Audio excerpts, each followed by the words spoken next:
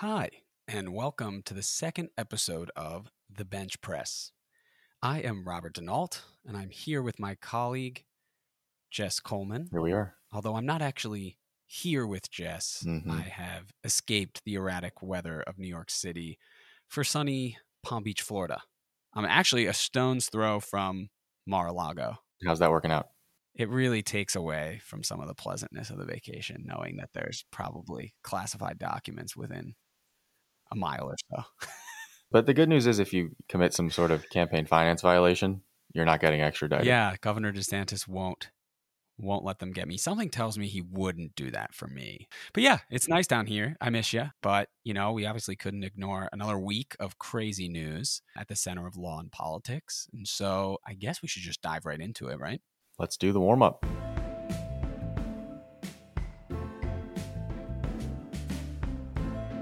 So we can't start today without acknowledging the second largest defamation settlement in U.S. history in Dominion v. Fox.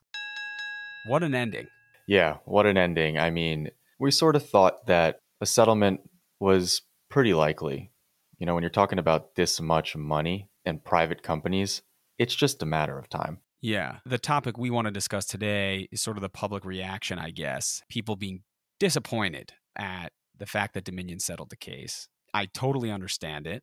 We all wanted to watch Fox squirm through a trial and maybe see its hosts, its CEO, Rupert Murdoch, get put on the witness stand and basically get, dismantled. But the reality is Dominion's a company. And part of the reason that Dominion was really well positioned to bring this lawsuit is because it was a company. Fox usually is in the business of making up crazy stories about public figures who rarely, under the U.S. legal system, can bring a claim for defamation. If you enter the arena of politics, First Amendment jurisprudence basically says you pretty much have no defamation rights. Exactly. A lot of the chatter was that there might be an appeal here, and that if Fox lost, there might be an appeal, might go to the Supreme Court, and all that precedent that you're talking about might come into question. And it's the conservatives who have that case law, New York Times versus Sullivan, those First Amendment protections in the crosshairs. But now the two largest defamation judgments, one's settlement, one's a judgment, are against Alex Jones and Fox News. And these are the people who make a big deal of the First Amendment protections in defamation lawsuits.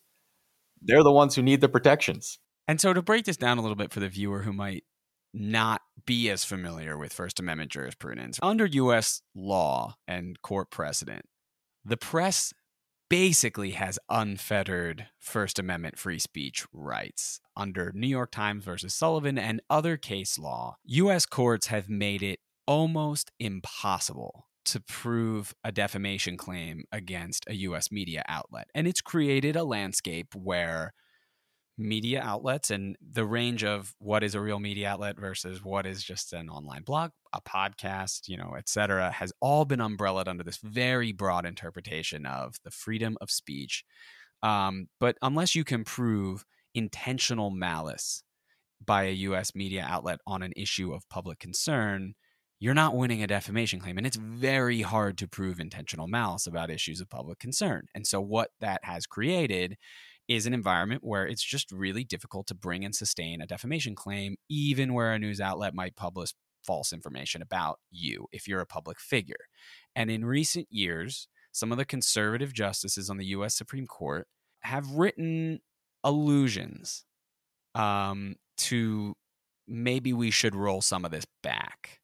And it's usually framed in the context of there's a very powerful press in the U.S. and, talk about whether they're alluding to a liberal press. And it seems like that's sort of what they have in mind.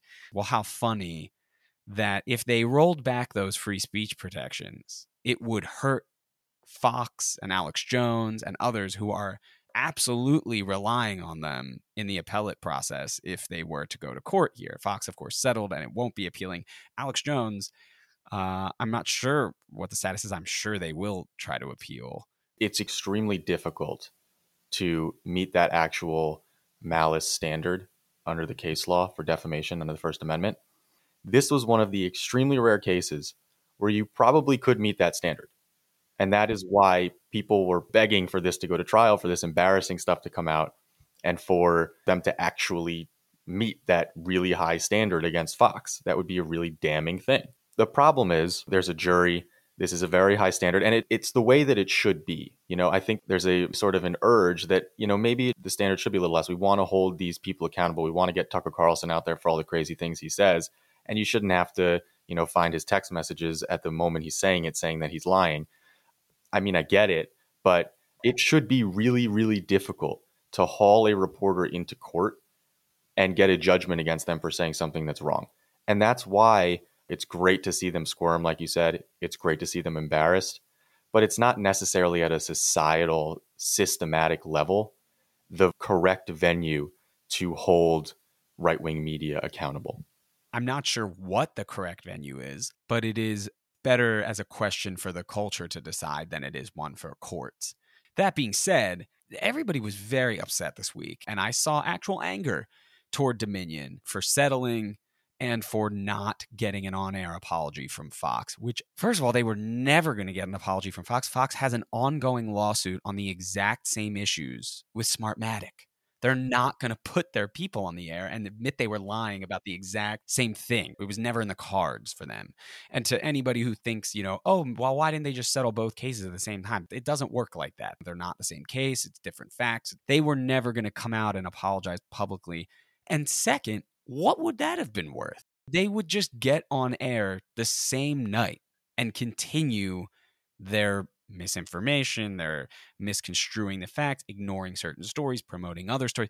What would an apology mean? Just make us more irate when they keep doing the exact same thing in a week? I don't see any utility in it. What I call this mentality, and we see it all the time on the left in particular, is it's sort of the memification of our politics. And this reminds me of when Nancy Pelosi ripped the speech that Donald Trump gave at the State of the Union. And it just became like this huge thing on Twitter. Everyone was sharing it. It's like, there, we got him. Screw him. I loved it.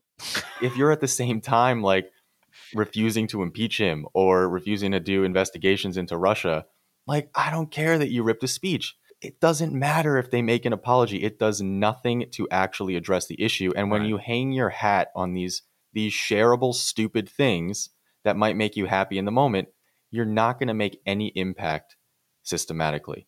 And it gets to what you were asking before, like, what can we do about it? Fox News' lies and misconduct should be a central point of the left's political messaging.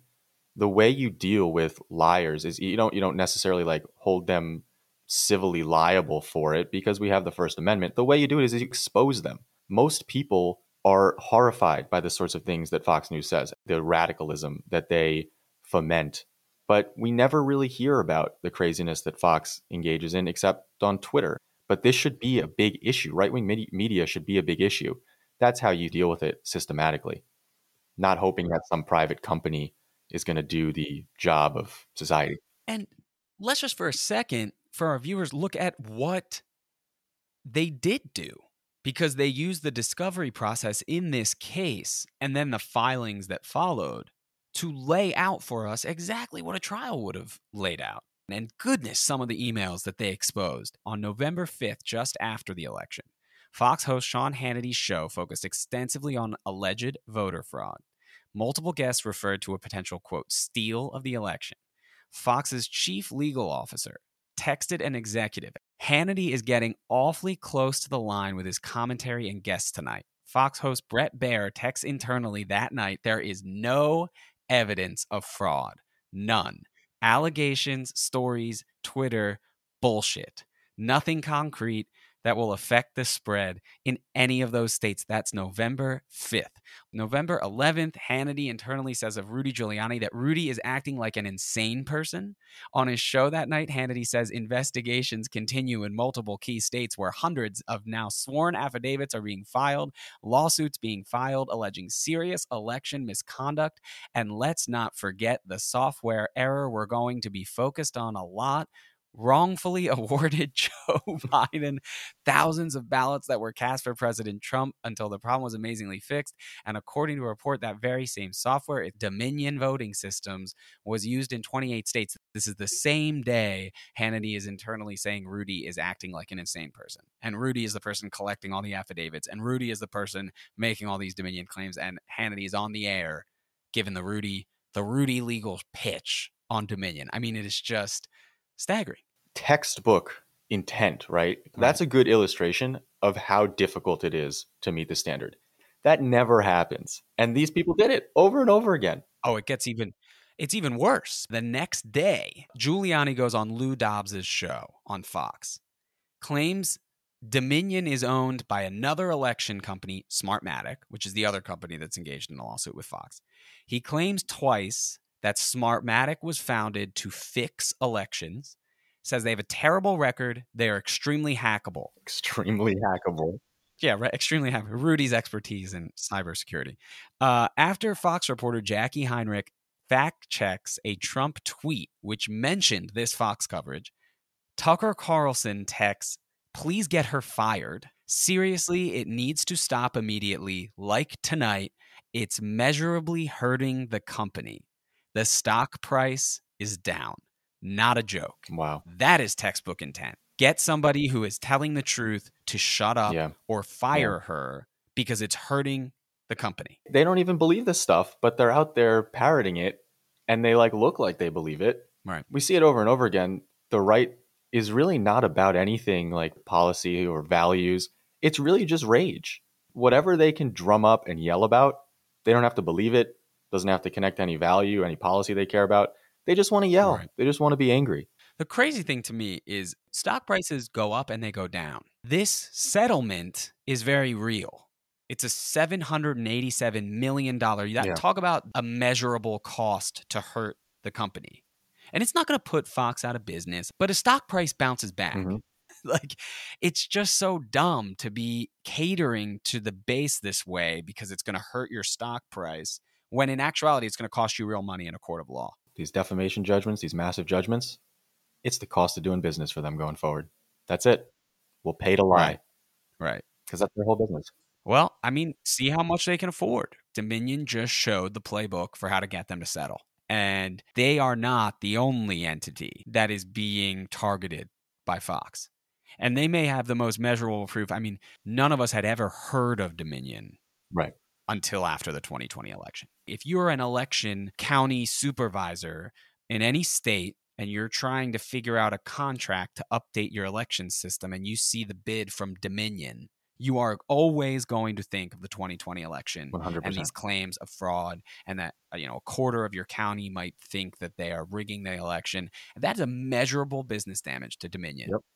I don't want to just keep rattling off these anecdotes, but man, I mean, November 18th, Laura Ingraham calling Sidney Powell a complete nut. No one will work with her. Ditto with Rudy. I mean, it is just unbelievable. We have to close out the day the Four Seasons Total Landscaping press conference. Reporter Christian Fisher says on air, so much of what he said was simply not true or has already been thrown out in court. Host Dana Perino says shortly afterward, I wouldn't be surprised if Dominion decided to take some sort of action against this because, as you said, they have had these allegations out there smearing an American company. They are Canadian. Fisher was personally admonished, according to her later deposition, in which she said she was told she was not respecting our audience. CEO Suzanne Scott's response to these segments by saying, you can't give the crazies an inch right now. They are looking for and blowing up all appearances of disrespect to the audience. She adds, the audience feels like we crapped on them and we have damaged their trust and belief in us. We can fix this, but we cannot smirk at our viewers any longer. So we can't inform our viewers of what the truth is. We can't inform them. We can't smirk at them and say, you're nuts. I just hope that these clips that you just rattled off, which are just brazen and just beyond the pale, I hope that we see them again. I hope that we find creative ways to sort of share them and keep them in the public memory, put them in ads, and make it political. Make this an issue, because these are central figures on the right. Yeah. Brazenly lying to people, millions of people a night, about election denial. And I hope that we don't just cast this aside as history. This is very much ongoing. You're right. institutions beyond just the Democratic Party, the middle of the road conservatives who have abandoned the Trump craziness, especially, really need to hammer this home for the people that they know. I mean, Fox, this is the behind the scenes. This is what you're getting on the air. How can you trust anything they report on at this point? So that takes us to our next topic, a new culture war. A new culture war. Well, an ongoing one that just never seems to be resolved. So a couple weeks ago, a Trump-appointed district court judge in Texas, Judge Matthew Kacsmaryk, issued a ruling invalidating the Food and Drug Administration's 2 decades old approval of mifepristone, which is the first drug used as part of a medication abortion. That ruling was appealed to the Fifth Circuit, a notoriously conservative circuit. They stayed the portion of Kacsmaryk's ruling that overturned the original approval of mifepristone, but they put in place some additional restrictions on the use of the drug. The Biden administration then asked for a stay of that opinion up at the Supreme Court. There were a few administrative stays, but just yesterday, the full court issued a stay of the Fifth Circuit's opinion. So for now, at least, mifepristone remains legal across the country.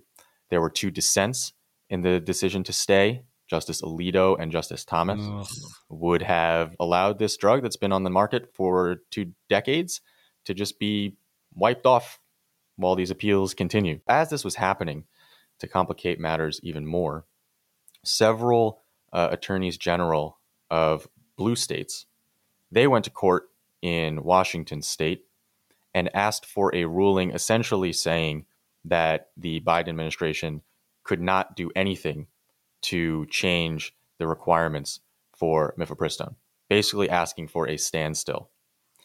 And they got it. A district court judge prohibited the Biden administration from making any changes to the availability of mifepristone. And in his order stated that no matter what happens in any other court, this is a nationwide injunction. So if you're saying how could those 2 things be true, you are correct. There were 2 conflicting orders before the Supreme Court stayed the Fifth Circuit's decision, basically setting up a constitutional crisis. Bobby, what is your initial reaction to this lawfare over abortion once again? You know, you talk about politicization of the courts in the appointments process, in the political side of the process. And it's bad enough, when you throw out these norms and you block nominees when there are nominees you don't like, and you shove nominees, when you have the numbers and blah, blah, blah, blah. All those things are norms and they're worth discussing and worth getting upset about, but they are part of the politics process. Mm-hmm. Judges fighting each other over policy, that actually is a dramatic escalation of politics at play in the judiciary. And it's alarming. And it's the scenario created by the vacuum this Supreme Court is making in showing that they will overrule existing law in the United States. Doesn't matter how many Americans rely on it. Doesn't matter how many decisions over the last few decades have relied on the right to abortion and Roe v. Wade. Right. Yeah, the refusal to even have a pretext that you're doing law is what's really starting to become alarming. And this ruling sort of raised the bar. There is so much about this opinion from Judge Kacsmaryk that is just so batshit crazy and off the wall. But let's just get into a couple things. And the first thing is, as I mentioned, this ruling didn't enjoin recent restrictions on mifepristone or enjoin loosening of restrictions. This went back and said the FDA's initial approval of this drug 2 decades ago was illegal. And he used this reopening doctrine, basically saying that when the FDA several years ago loosened restrictions based on years and years of studies showing just how safe this drug was, Judge Kacsmaryk said, well, they basically started over and reopened the whole process, and therefore the statute of limitations starts again. And there's a lot of precedent on the reopening doctrine. Just made it up, put in stuff there about how the Clinton administration, there was some conspiracy to not respond to lawsuits about this. I mean, just crazy stuff. Well, explain to me, how on earth did these plaintiffs happen upon a judge who shared such a radical view on this drug? Funny you ask. So Judge Kacsmaryk has been getting a little bit of a reputation as a right-wing zealot who you can walk in front of and basically ask for anything, and he'll grant it. Now, typically in the courts, sort of law school 101, that you don't get to choose your own judge. In this case, Judge Kaczmarek sits in a single division in Amarillo, Texas, and he's the only judge there. So if you can find a plaintiff who has jurisdiction in that area, you can get the judge you want. Right. A district court judge, unelected, issued a nationwide injunction and was chosen by the plaintiffs. And I mean, for the layman viewer who's like hearing the words nationwide injunction, what it really means is any ruling that would have national effect. For example, this ruling concerned an FDA approval decision. The FDA is a federal agency, and all states, depend on FDA approval. And so if you make a ruling enjoining an FDA approval, it in and of itself is nationwide. It's not limited to certain states that choose to abide by it. If you issue an injunction against the FDA, that's a nationwide application of that injunction. Right. Now, to talk about some of the other crazy stuff in this opinion, one of the reasons he said that the FDA did not have the initial authority to approve mifepristone was because of something called the Comstock Act. The Comstock Act is an unenforced law from the 1870s, which makes it illegal to mail obscene, lewd, or immoral items. There's a reason this law is not enforced, right? Right. It's one of those ancient relics. Yeah. And not only is it crazy to say, okay, we're going to resurrect this law and say that it's illegal to mail abortion drugs, but this is not a criminal case. Right. A district court judge doesn't have the authority to start interpreting criminal statutes with two private parties before him. If there was a Comstock Act issue, you have a prosecutor charge someone under the Comstock Act, which doesn't happen, and he can interpret it. Is there a civil cause of action under the Comstock Act? So for listeners who don't know, like when you make a statute, it can be a criminal statute, and it can also have like a separate provision that says, oh, for any, individual person who gets hurt by somebody doing the conduct that we made illegal in this law, you have a private right to go to court and get damages or get some sort of relief. So there's no civil cause of action here? Like there's no, it's just a federal criminal law? Criminal law that's unenforced. How did he find standing? Because standing, so again, breaking it down here, you need an injury to you that is particularized and sufficient to go to court and say, I'm the right person to bring this case. If this doesn't have a civil cause of action, what private litigant had that injury? So this gets into even crazier aspects of his ruling. The people who are the plaintiffs in this case are just anti-abortion doctors. They said they are hurt because there are potential side effects of this drug or potential complications with this drug that we could then have to treat. How does that hurt them? Isn't that money in their pocket? That's a good point. Many studies show that mifepristone is not only safe, it's safer than Tylenol and Viagra. And yeah, there's a ton of case law in standing about how it can't be too attenuated. You actually have to ask for something that can be redressed. It's very specific. There's standing cases on abortion. There's standing cases on abortion. On doctors having standing to bring cases where they're afraid they will be prosecuted. Before Roe was overruled, there have been in the past cases where I think, not every time, but doctors have been found to be able to bring that case on behalf of a patient. Yes. And so that's an example of where you can have standing even though you're not the person seeking the abortion. As a doctor, you might have standing in those instances. Yes. Third-party standing is what that's called, and there's a lot of that in the abortion context, and that came up in this case. The defendants in this case said, why can't the actual people who are taking this drug, if they're injured by it, come and sue? And the obvious answer is because those people don't exist. Right. They're not real. What Judge Kaczmarek said... Why let that stop us? Right. What Judge Kaczmarek said is that these people are embarrassed. Was there any evidence in the record that he pointed to for this? This is why we do this together. You're asking all the right questions. He cites a survey from a website called Abortion Changes You. Hashtag Abortion Changes You. And said 83% of people on this website called Abortion Changes You said abortion changed them. Let me get this straight. The evidence he used to find that the doctors could have standing to bring this suit because patients would be so ashamed Mm-hmm. to bring the suit themselves about this drug that maybe injured them. Mm-hmm. The evidence to support that is an online poll Mm-hmm. on a website that presupposes anyone visiting it believes abortion changed them for the worse. You could be a district court judge. So that's that's where we are. Okay. And the craziness of all of this led the Fifth Circuit, which we should note is an extremely conservative. It's a reason that people go to Judge Kaczmarek also in the first place, is because they're going to get appeals to this crazy court. Let's not call them a crazy court.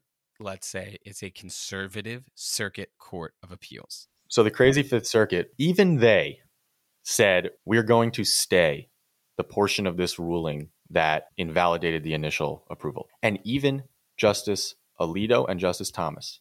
It was good news yesterday when the Supreme Court stayed this ruling. But let's be clear, two justices of the Supreme Court of the United States would have allowed this insane ruling to essentially go forward. They would have allowed mifepristone to essentially come off the market. Well, they would have allowed it to at least temporarily, is what you're saying. And they would have allowed the Fifth Circuit ruling, right? They wouldn't have allowed the initial ruling to go in place. It would have been the Fifth Circuit's ruling. But the Fifth Circuit's ruling... So it wouldn't have been all that crazy Well, stuff. not all the crazy stuff. But here's a question for you. How could they have let that go forward if the standing argument was based on this? People are ashamed that they had the abortions, but the Fifth Circuit said, we're not going to subscribe to that. The standing thing would have been affirmed, basically. That would have been affirmed? Yeah, it was a necessary part of their finding, right? That they had standing, right? So they essentially affirmed that part of it. Oh, my God. Yeah. So I want to highlight the most important crazy part of this opinion.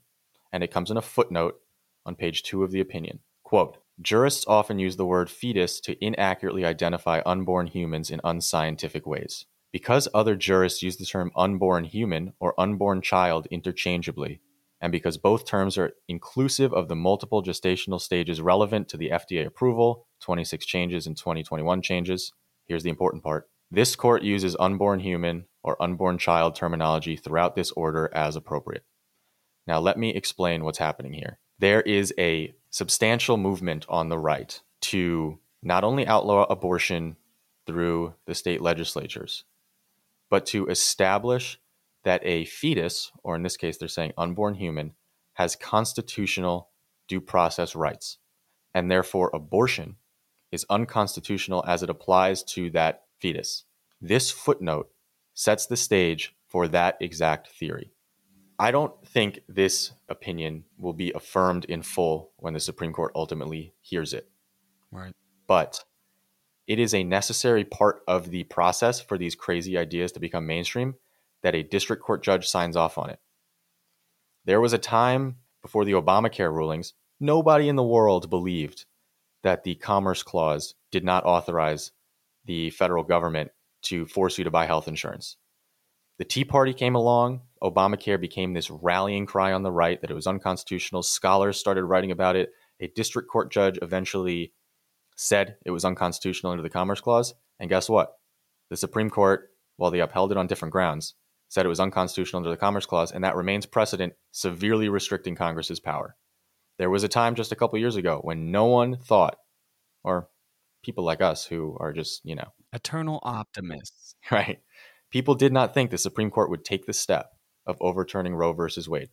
And when they overturned Roe versus Wade, people said, okay, now it's just left to the states. And the Justice Alito, who wrote the opinion, said himself, we are just returning this issue to the states.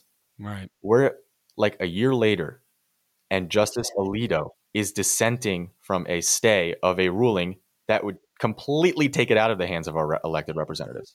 At our own peril, we assume that things like the law or reasoning or logic or shame serve as restraints on these justices or politicians. But we got to keep our eye on what the end game is.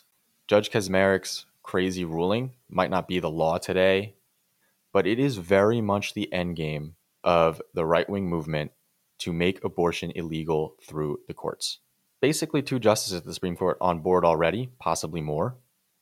And just because it might not win the day this time doesn't mean it can't. The law is a restraint. It is, but it changes. It just takes a political movement behind it. It just takes some crazy judges signing off on it, some scholars writing some articles about it, and then boom, it becomes the law someday in the summer when you're not expecting it, and it just happens. The thing is, too, this is a moment where the culture is changing. And the Republican Party and conservatives in this country, not all of them, but enough of them, are jumping into culture wars in a way that they have not. They are passing don't say gay laws all over the country. They are banning abortion. They are banning drag queens. Books. They are books. They are taking books out of schools. They are expelling black lawmakers. Things that were toxic are just being normalized. I always thought that the Supreme Court was going to not allow this. Right now, it feels like this was a great way to set up the Supreme Court to look reasonable. Look, we're not banning a drug that was approved by the federal government 23 years ago. Look how reasonable we are. Right. But that's what they did with abortion for a long time. And then all of a sudden, they overruled the right to abortion. And now they're playing footsie with essentially banning the practice by banning the drugs that are approved for it. I do worry that they do this thing where they seem really reasonable after making scary decisions, and it's just a way for them to sort of delay by a decade or two the next big removal of rights. Yep. They're banking on us not paying attention. And our job, your job, is to make sure that doesn't happen. And with that, let's move on. Up next, we take a deep dive into Alvin Bragg's case against the former president of the United States and what you might not know or what the media might not be telling you. Join us after the break. So for today's heavy lift with Donald Trump in the news and the indictment, we want to take a step back and look at how we got here. One of the things I heard from people who aren't lawyers is that, honestly, a lot of them don't know the facts here. Yeah. There has been so much news and so many almost indictments of Trump. And so what we wanted to do today was take that bird's eye view for the average person who might not feel so well versed in what exactly is going on here in Manhattan and give you just a very quick rundown, but hopefully an effective one, of the various steps where decisions were made and why Alvin Bragg chose to indict the former president just a few weeks ago. Right. And so we got kind of an expert here in Mr. Denault. This guy has followed these investigations for years, closer than I have. Closer than anyone should. Yeah. So it's a little alarming. Our outline today is very substantial. So I'm going to sort of ask the questions here and chime in where appropriate. I think a lot of people don't realize this started with the hush money, right? Yeah. As confusing as the last 6 years have been, we actually are all well familiar with the benchmark moments that happened here. So put yourself back in that surprise, oh my God, Donald Trump somehow pulled it off and won this election. What happened in the closing 4 weeks of that election was insanity. The Access Hollywood tape comes out. Everybody's talking about it. Republicans are calling on Trump to withdraw from the race 4 weeks before the election. I mean, that's never happened. A couple days after that, emails of the Clinton campaign get dropped that had been hacked by the Russians. These emails lead to like a lot of conjecture on the internet. Then, right before the election, James Comey makes an announcement notifying Congress that his testimony months before that the email investigation into Hillary Clinton had been closed was no longer accurate. He was reopening it for a very brief period because emails had been found on Anthony Weiner's laptop and they needed to go through all these emails. And so maybe Hillary was going to actually get charged. Election happens. Trump squeaks it out and manages to win the presidency. In the months after that, Steele dossier comes out, and it's a drip of like Michael Flynn is being examined for calls to the Russian ambassador, and there's lots of funny financial deals that are being looked at or should be looked at, and Trump made a bunch of money on a sale of a property in Florida to a Russian oligarch, and here's this dossier that claims that the Russians have been in business with Trump for years, and that continues through the opening months of the Trump presidency. Michael Flynn resigns as National Security Advisor in February, 6 weeks into the administration. And after that, Donald Trump is repeatedly asking James Comey to lift the cloud and come out and testify that Trump himself has done nothing that's warranting investigation here. When Comey won't acquiesce in May 2017, 5 months into the Trump presidency here, he gets fired. That leads to the appointment of Robert Mueller, the Russia investigation, and the insanity that has followed. The reason I go into all that is because you have to understand that the nation was hearing about all these things to understand where this Manhattan local investigation arose out of. A lot of people felt that the feds were doing this deep dive into Trump's ties to Russia, and we were hearing about it. Then Comey gets fired, and this former FBI director is looking into all things Trump. And in reality, he was not looking into all things Trump. Right. And very, very early in Mueller's tenure, the New York Times did an interview with Donald Trump. And Donald Trump gets asked a question by the New York Times. He's looking at your financial dealings crossing a red line. And he said yes. And Mueller had to then operate from there on out, knowing that this red line existed. And why the New York Times felt it essential to draw that out of him publicly, I will never understand. I mean, I think reporters, particularly the New York Times, who had known Donald Trump for many years, his finances were kind of always They knew what he was going to say, and they knew that he had been looked at, and they knew that his finances were problematic. All that to say, for many months, people were operating under this assumption that the feds were doing an examination of Donald Trump's financial dealings. There's actually no investigation happening. In the course of Mueller's investigation, he came across information and evidence that the president's fixer, Michael Cohen, had done a number of things that seemed like potential crimes. And Mueller, not taking an expansive view of his own authority, refers a lot of those things to the Southern District of New York.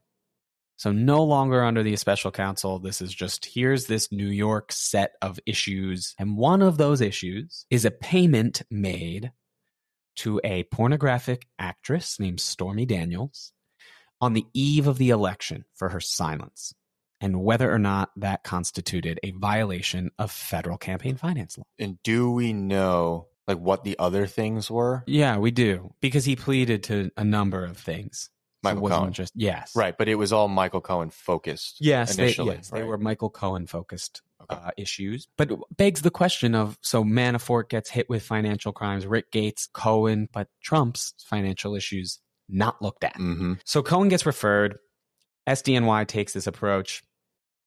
Cohen eventually gets charged with other issues related to the special counsel investigation as well, and pleads guilty to campaign finance violation related to the Stormy matter.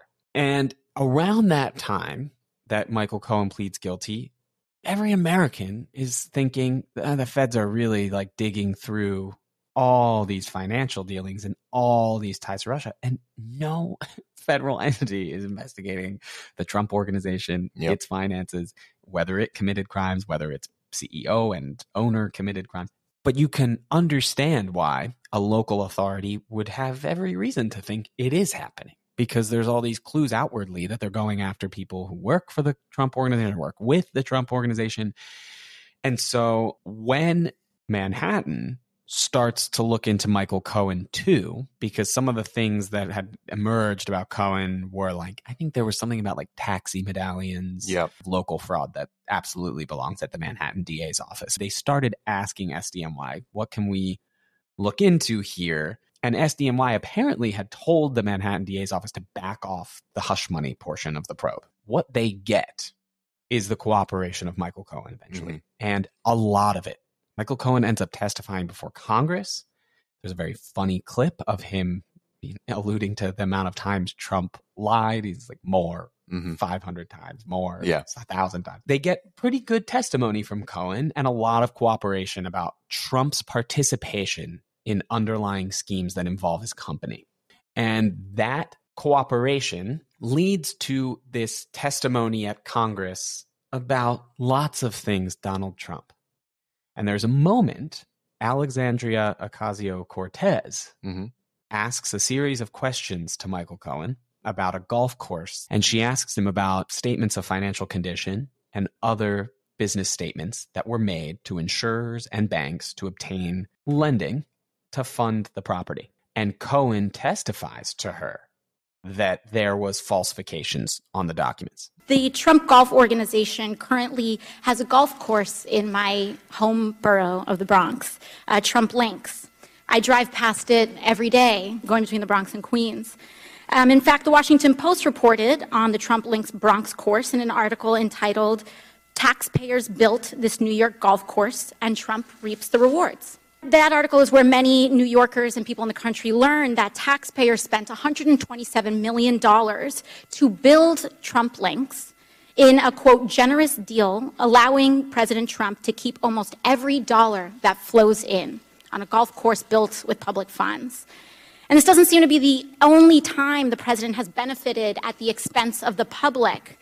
Mr. Cohen, I want to ask you about your assertion that the president may have improperly devalued his assets to avoid paying taxes. According to an August 21st, 2016 report by the Washington Post, while the president claimed in financial disclosure forms that Trump National Golf Club in Jupiter, Florida, was worth more than $50 million, he had reported otherwise to local tax authorities that the course was worth, quote, no more than $5 million. Mr. Cohen, do you know whether this specific report is accurate? It's identical to what he did at Trump National Golf Club at Briarcliff Manor. To your knowledge, was the president interested in reducing his local real estate bills, tax bills? Yes. And how did he do that?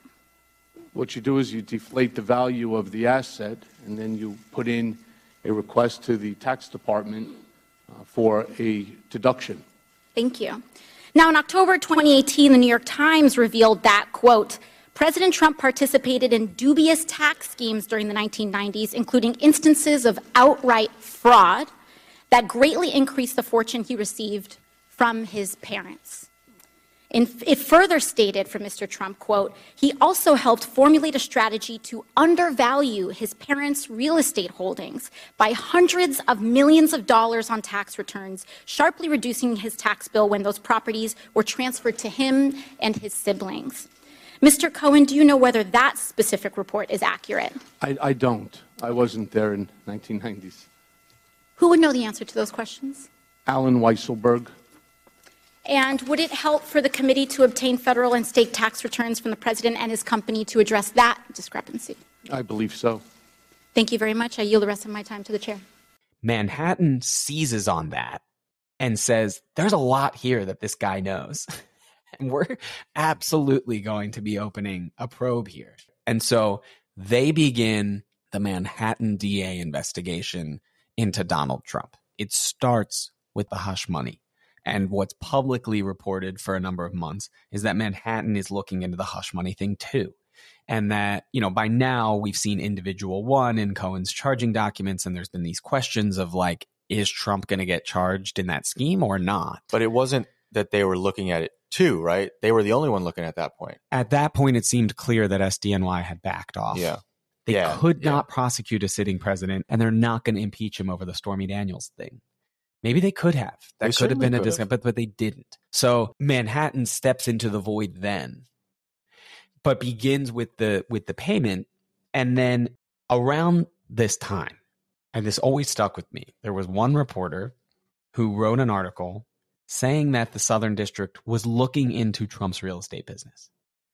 And I never saw it corroborated elsewhere, but I know the reporter and I trust that reporter. I don't know him personally, but I followed his work for a number of years and we've interacted online, and I just don't know him to be a careless reporter. And so some investigation was happening, I think, at a federal level into some of Trump's businesses. And I think that there was probably a realization that the next Republican to win office, they will just undo whatever justice that you get here with a pardon. And although we may sit here and think that that shouldn't factor in, I'm actually kind of glad that it factored in, because there is no way to pardon your way out of state crimes in New York. There's obviously a part of me that's like, we want to get Trump convicted and we want him to go to prison and see him in handcuffs. But if it just came down to he was convicted of a federal crime and then like Ron DeSantis was elected president, like at that point, it's not like our institutions are healthy just because he goes to prison, you know? No, but I think what you miss there, though, is to get a person like Trump who doesn't send emails, who doesn't write texts, you need to flip people. And if all the leverage you have are federal prosecutions and the person you're going after as the big fish has the power to undo all of them, you're not going to flip many people. They saw it first with Flynn, then with Manafort. The only person they flipped was Cohen. And I think that that's telling. I just think they probably weighed. Yeah, I mean, it would have been nice to just sort of have one investigation to get this stuff public quickly. I don't know if this is like how it has to be, but if that's the case, it's just, again, sort of another indication of why you can't rely on the criminal justice system to do the work of politics, which is, you know, bringing wrongdoing to light for the public is not the job of a prosecutor. It's to prosecute crimes. So this investigation starts metastasizing, and the DA appoints a special prosecutor, not necessarily a special counsel, but sort of like an outside consultant. His name is Mark Pomerantz, and he's a former federal prosecutor who's working in private practice at this point in time to sort of lead the investigation into Trump.org that stems from Cohen's public testimony. And he and the DA then, Cy Vance, issue subpoenas from a grand jury to a bunch of Trump-linked financial institutions, Deutsche Bank, Mazars, accounting firm, and a slew of other banks that cooperated with the subpoenas. But Mazars and Deutsche Bank did not, because Trump intervened and tried to block those subpoenas while he was president. So this begins this second chapter that I think fills a lot of people's memories about this investigation, but Trump fights this all the way to the Supreme Court. He loses every single time. The Supreme Court affirms that the district attorney and a local grand jury has the right and authority to subpoena these institutions, and that Trump had no absolute right as a president to block them. And after a little more legal wrangling from Trump after that, the DA obtains the records from Mazars and from Deutsche Bank. So that puts us pretty close to the end of the Trump administration. That fight took, I think, until 2019 was when they heard the Mazars and Deutsche Bank cases. I could be wrong. I just don't think it was 2020. Oh, no, it must have been because COVID hit. 2020 because it was aired. Yeah, it was live. Yeah. And we live streamed it. We live streamed it. We did. I love how that's how we remember it. I know. It's a good, actually, really. Kind of a good marker. Yeah. But so 2020. So we're in the last year of the presidency. The Supreme Court did not fast track this case. Right. And in the Nixon case, when a grand jury had issued grand jury subpoena for the Watergate tapes, for the tapes that Nixon had recorded, and he didn't want to turn them over, and the Senate had issued a similar subpoena for the tapes, that case did get fast tracked. Mm-hmm. Obviously, the personnel of the court matters, and this should have been fast tracked, but there wasn't as much public pressure in this case for an outcome. And I think it has to do with the fact that Congress wasn't making as much of a deal of it, and we didn't really even know much of what was going on. Prosecutions, I guess, had not been brought. Yeah. And there were pending trials in the Nixon situation. And I do think maybe that added a certain weight. For lawyers, you want to treat like situations alike, even if they're not perfectly alike. And for a grand jury subpoena in a criminal investigation that is being blocked on what's called Article 2 grounds, I'm the president grounds, those should be probably treated the same all the time. There really should probably not be there's no prosecution happening yet in yours, so we'll slow it down. And it's not like the illegal issues are like really complicated or there's like a lot of facts. What if there's no co-conspirator? What if it's just a crime involving one person and that person happens to be the president? Yeah. So why would you make the rule there's no pending trial so we won't fast track this? It's not the rule, right? No, they didn't say anything. They didn't say anything. They just didn't fast track this. And in fact, actually delayed it once because of the pandemic.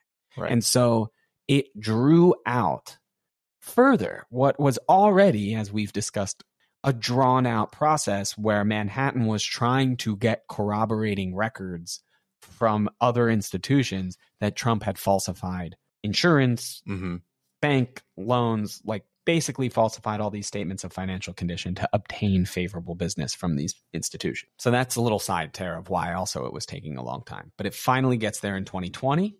They came out with a decision in July, I believe, that was very favorable, and it was very clear. And it just said, the grand jury subpoena is the oldest and greatest fact-finding tool that grand juries and district attorneys have.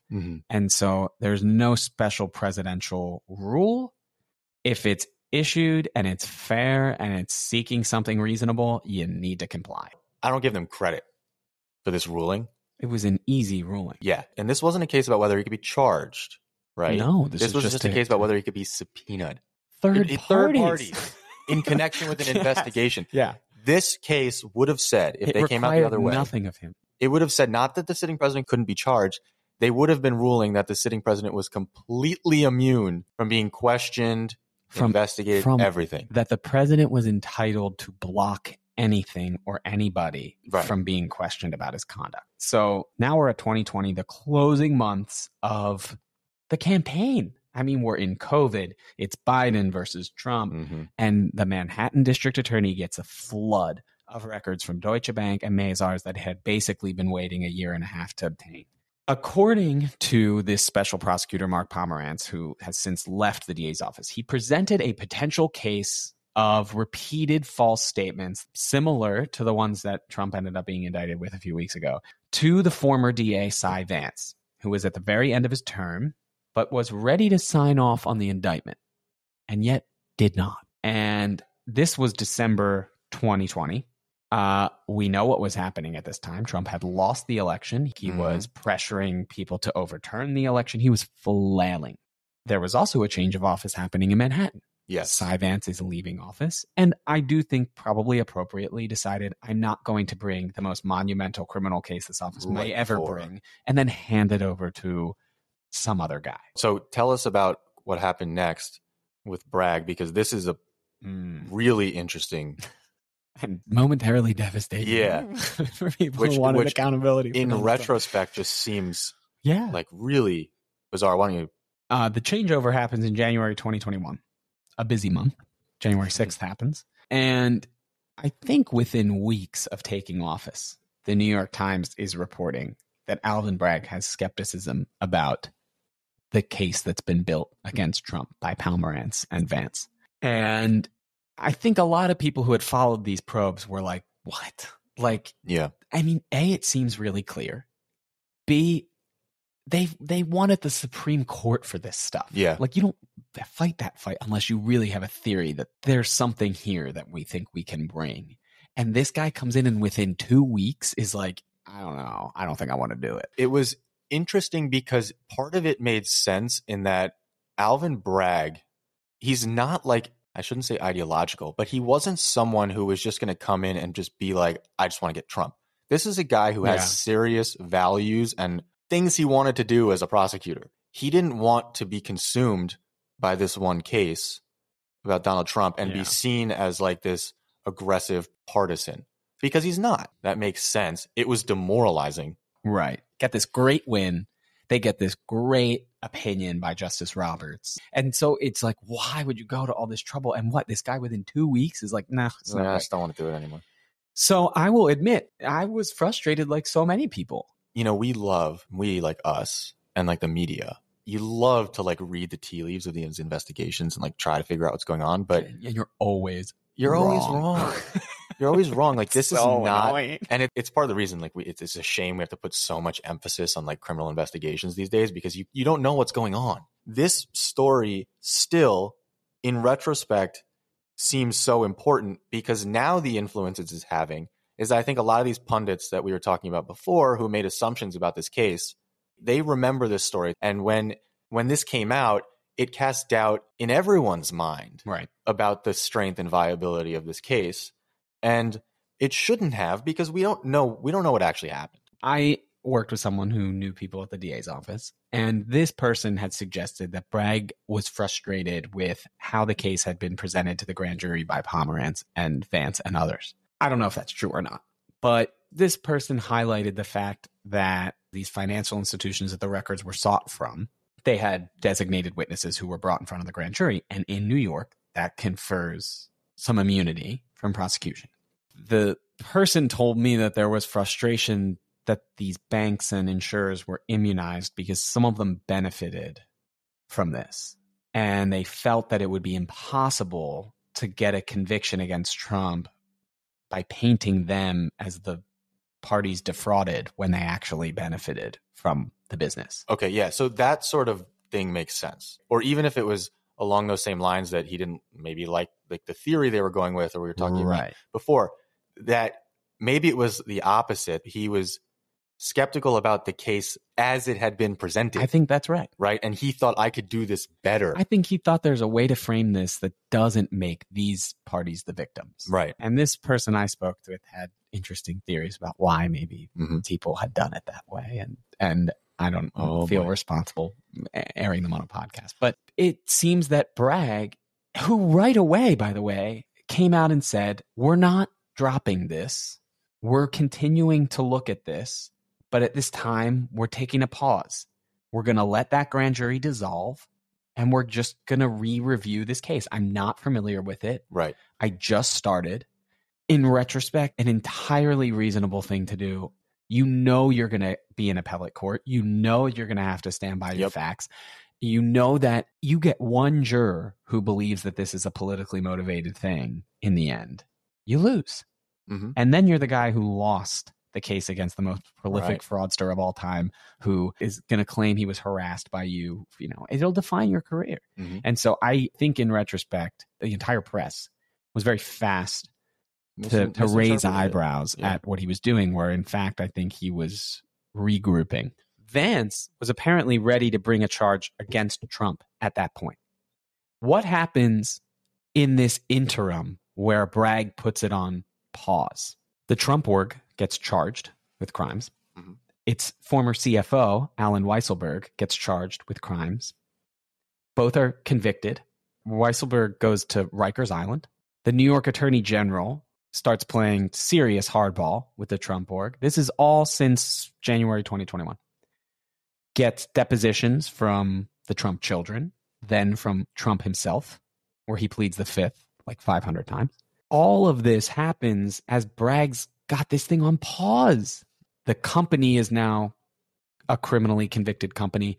Weisselberg, its CFO, is sitting on Rikers Island. Cy Vance was ready to bring the case against Trump without any of that. That to me actually is kind of troubling. I don't know how that goes forward, but I know that we're in a much stronger position as New York County, as the Manhattan DA. Now we're sitting on real criminal theories of here's prolific fraud that's happened, not just here's a false statement case against the big guy. All those events that you just went through are being construed right now in the public sphere as a reason to question this case.